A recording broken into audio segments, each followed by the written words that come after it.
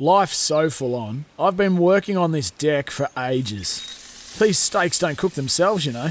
Life's good with a Trex deck. Composite decking made from 95% recycled materials that won't rot, stain or fade. Trex, the world's #1 decking brand.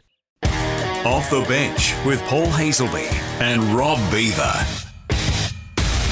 Yes, hello and welcome to another edition of Off the Bench. Great to be back with you, Paul Hazelby, and it's been a big week. I can say that honestly because there's games during the week now as part of Footy Frenzy Part 2 as I welcome you in.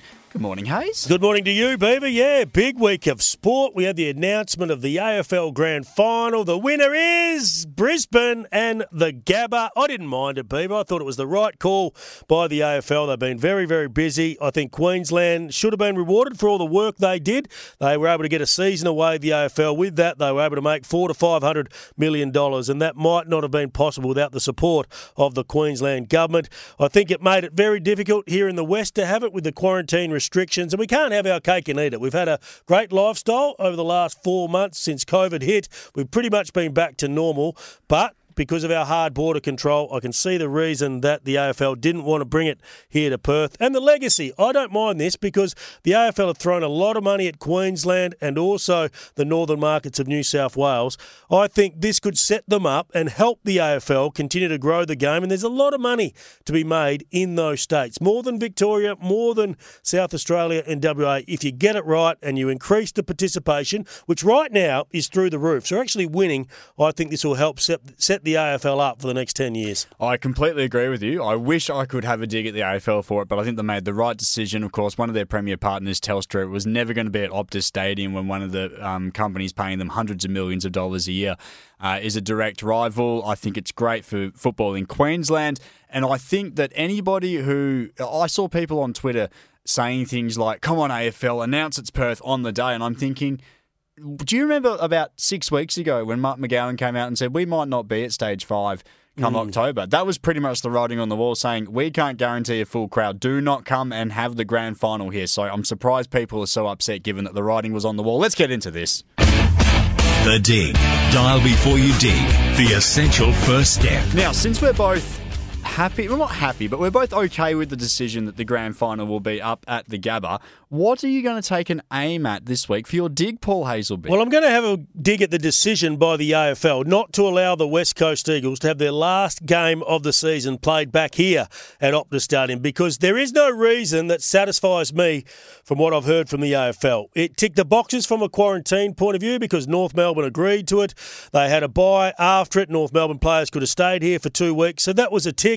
West Coast would have made a lot of money on that game with the crowd that they could have had. North Melbourne were happy to sell it for $700,000 plus, and that would have helped the AFL in the long term because guess who's going to have to bail out North Melbourne in future years? Yeah. The AFL. So for me, it didn't make sense not to have it, and I get a sense there were some big power brokers from some of the big clubs, the Victorian clubs, that didn't want the West Coast Eagles to get an advantage, but given they've been away for a long time and now they have to be away in the hub for their remaining 5 games and possibly all of the final series, depending on whether they get a home final, it did not make sense, and I'm disappointed with it. There's a lot of things that you've just said I agree with. The one thing I'll say is the only reason I don't think it should have been allowed is because of the precedent it would have set. I know there are obviously teams that sell their games years in advance and make these deals 3, 4, 5 years long to go to these regional areas, sell these games away. That's okay if you know it's in advance. But I think in a season like this, where so many people already saying there's going to be an asterisk on the premiership, I think you need to keep as much balance as you can. And I know some people would laugh at that comment. But I'm laughing because from week to week we don't know where the fixtures have been. 100%, but what I'm saying is, but if the AFL makes the decision, that's one thing. If a club uses money that other clubs do not have, now you can argue it's through good planning, good financial sense, etc., but when a club would do that, it would set a dangerous precedent for this year, because then what's to stop Collingwood and Richmond, who have both got deep pockets at the moment, turning around and going, yeah, we're going to buy our games too. I think that's where it came in. I've got no issue with the AFL denying that game, the home final, which is a whole separate issue we don't have time to get into right now, a different issue, as I said. That was the dig. Don't dig yourself into a whole lot of free dial before you dig inquiry. Jason Johannesson Hayes, the Norm Smith medalist for the Bulldogs in 2016. He'll join us next as the Bulldogs get ready to take on the West Coast Eagles coming up on tomorrow.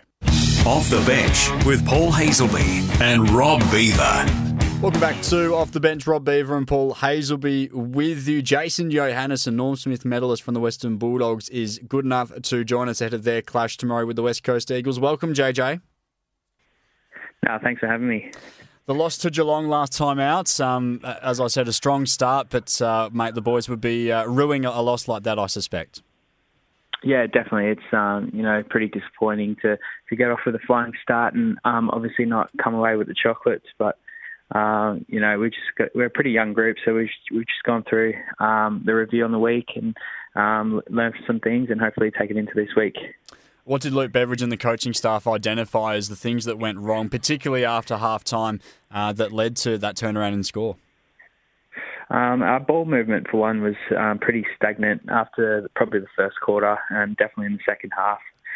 We just didn't give our forwards enough opportunity, and we weren't probably getting it deep enough and playing the territory game, and Geelong were able to possess the ball and keep it off us for most of that second half. And and then they just probably had more energy in that second half around the ball. What about the ruck setup? Is this something you're going to continue with? We know Tim English has been beaten in the ruck hitouts a lot this year. You've had Josh Dunkley step in there. You're coming up against the best tap ruckman in the comp in Nick Naitanui. I'm not sure you can keep doing it, but is that the plan? Do you have confidence in this game plan? Oh, definitely. I think Tim's a developing young ruckman, and he's still building his confidence in the AFL, and with Dunks and Josh Bruce giving him a chop out, it's definitely worked for us at times, and they've given us energy around the ball and probably an extra number as a midfielder. So I don't know what the plan is going in this week. We'll probably discuss this either tomorrow or Saturday before the game, but we've got some different plans. But yeah, obviously Nick Nat's probably the best in the competition, so we definitely have to make a plan to stop him. Who are some of your other ruck options if you decide to bring somebody in? We got a young ruckman, Jordan Sweet, from Adelaide. It's his second year in the AFL. He's still developing, but playing some good footy in the reserves. The half-back line's been competitive. A lot of good players going through there. Yourself, Crozier returned to some really good form after some injuries. Caleb Daniel, I believe, has taken his game to the next level. But I want to ask about Bailey Williams because he's quietly been doing the job every week and he's become a very important player. Yeah, he has. He's been extremely reliable for us, and he was probably in and out the team all last year, and went back in the off season and just didn't want to cop that. He worked on his conditioning, especially. He's gotten a lot fitter. He's got stronger. He's got bigger, and he's just reaping the rewards. He's become such a reliable defender, as I said. Ability to take intercept marks, but also have the drive in the legs and to give us some run off the halfback as well. Norm Smith medalist Jason Johannesson from the Western Bulldogs joining us on Sports Day. JJ, the team has struggled to kick scores at times this season. Aaron Norton, Josh Shackey and a few others from that forward line, including Lloyd, have all missed some time. But I think one of the bright spots has been Mitch Wallace. He's a guy who has been predominantly a midfielder. Of course, he missed out on the flag in 2016, but he's reinvented himself, I suppose, in some ways as a really critical sort of mid-sized forward for you guys this year.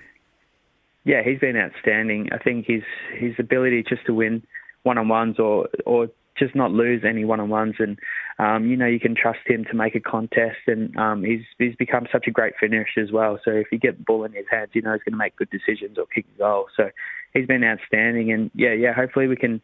There's been a lot of change in our forward line, and hopefully we can sort of get some continuity and get some chemistry up there, and the boys can kick some winning goals. What about the kid, mate, Bailey Smith? How about his second year? They talk about Sam Walsh. They talk about Connor Rosey. I think this kid's the best of them. He continues to find the footy. He drifts forwards. He can kick goals, and he's also very tough around the contest. Yeah, I'm not going to be biased, but yeah, I definitely think he is. He's an extraordinary athlete. He's super fit. He's powerful. He's got speed. He uses the ball so well, and as you said, he's tough as so. All attributes you'd want to have, and he's just continued on his growth, and he's become an important player for us. Jason Johannesson stays with us here on Off the Bench. Keep it locked. Off the Bench with Paul Hazelby and Rob Beaver. Welcome back to Off the Bench. Rob Beaver and Paul Hazelby with you, chatting with Norm Smith medalist Jason Johannesson. Hayes. Does this group believe they can play finals footy, beat the West Coast Eagles? All of a sudden it opens up with the result tonight. Gets gone in your favour, Melbourne losing. You've got the Hawks and then the Dockers after that. Yeah, 100% we believe. If you probably look at our losses against probably the top four teams, we've been right in those games, and it's just been maybe a lapse in a quarter that's cost us. So we do believe we can play finals footy, and all we have to do is win this weekend, and our confidence will rise, and we can just build on that momentum. JJ, before we let you go, Aaron Naughton, I mentioned him a little bit earlier, but in terms of the structure of the team, and as I mentioned, Josh Shackey's missed time. Josh Bruce has been gallant. He's had a couple of games where he's kicked bags, but has failed to fire at other times as well. How important is, I suppose, a guy like Naughton, not only to bring the ball to ground, but his ability to pluck marks out of nowhere for a forward line that, as I said earlier, can struggle to score? Yeah, he sort of fits in the same category as Bont in some ways. That that's a player that can win matches, and if Aaron Naughton has a big game, he's definitely a match-winning player, and his ability just to compete and take great grabs, but just his ability to compete, get the ball to ground, and as for a big man, he puts a lot of pressure on. He's got good speed, he's got good agility, and when the ball hits the ground, he's right in it. So. He's a very important player for us, and hopefully he can kick another big bag this weekend. Really appreciate your time. Good luck against the Eagles. Cheers. Thanks for having me. Jason Johannesson, the Norm Smith medalist from the Western Bulldogs, joining us here. Hayes, I truly believe for the Western Bulldogs that there is no player more important to them, structurally in particular, than Aaron Naughton. Going back, you can look at it, even Essendon, what Joe Danaher's been able to do since he's come back into that squad for that team. I know it didn't work out for them the other night against the Eagles, but are there certain players who mean more to a team, I guess, just from a structure point of view, regardless of how many touches or how many goals they're putting on the board? Absolutely, but it depends on the players that you do have on your list. If you don't have too many of those types that can obviously give you more forward of centre, and his ability to jump and get to the ball at its highest point, and even when he's out of position, that's what I love about him. He jumps up, he gets his body round, and he brings that ball to ground. It certainly helps with a lot of those youngsters, but he can go cold at times, and if he's cold, then obviously they struggle a little bit. Massive challenge against the West Coast Eagles. They win, they get a chance to continue on and maybe sneak into the finals with Melbourne losing tonight. If they lose, it's curtains for the Western Bulldogs, which would be disappointing given what they have shown at periods throughout the season. I know you're a Western Bulldogs man. It's been a frustrating year for them because their best is very good, their worst is average. It's been very, very frustrating. As I said off the top, at times they look like world beaters. You see the first quarter against Geelong and you go, this is the team that found momentum and got on a roll and pushed off course to the 2016 flag. And then you watch them at other times and you feel like this team just can't hit a target. They're stagnant, they're inexperienced at times, and it really shows on game day. This is Off the Bench. Rob Beaver and Paul Hayes will be with you. Our Waffle update and sports wrap still to come. Off the Bench with Paul Hazelby and Rob Beaver. Welcome back to Off the Bench. Great to have a chat with Jason Johannesson just before. Now, our Waffle update, thanks to Kia with Australia's best 7-year factory warranty, and JJ Hayes, a man that shared the bond of the East Fremantle Sharks back in his Waffle days. But talk to us before we get to your team of the week. The game's coming up today. Subiaco and East Fremantle, the aforementioned Sharks at Leederville Oval. Claremont and West Perth. South Freo take on East Perth, and the Black Ducks will take on the Demons a little bit later on. That is the late game coming up this afternoon. Team of the week last week. Okay, starting in the back line, Bootsma. Good to see him back in some form. He's back at Peel Thunder after formerly being at Carlton. Then he went to the Bush, but it's a good story. Hayden Busher, he's the full-back. Drew Road from Subiaco in the other back pocket. Sinclair, Chad Pearson and Nick Subin across the half-back line. Plenty of South Fremantle players. They've been the benchmark of the competition so far. Jackson Merritt from Peel Thunder on the wing. Lynch in the midfield, and Kane Mitchell continues to get it done for the Claremont Tigers. Florenca's having a sensational season for the Bulldogs. Simpson from East Perth. Cody Leggett from East Fremantle after crossing before the season from Perth to the Sharks. He's playing some good footy, kicked a couple of nice goals. England, Shaw and Atkinson is the full forward line. The ruck setup is Lachlan Delahunty back into some good form. Jai Bolton and Fisher from Swan Districts. And the interchange is made up of Nathan O'Driscoll, Kyle Horsley back back for his first game. Didn't they need him? Ramsey and Lester Smith playing game 100 for the Sharks.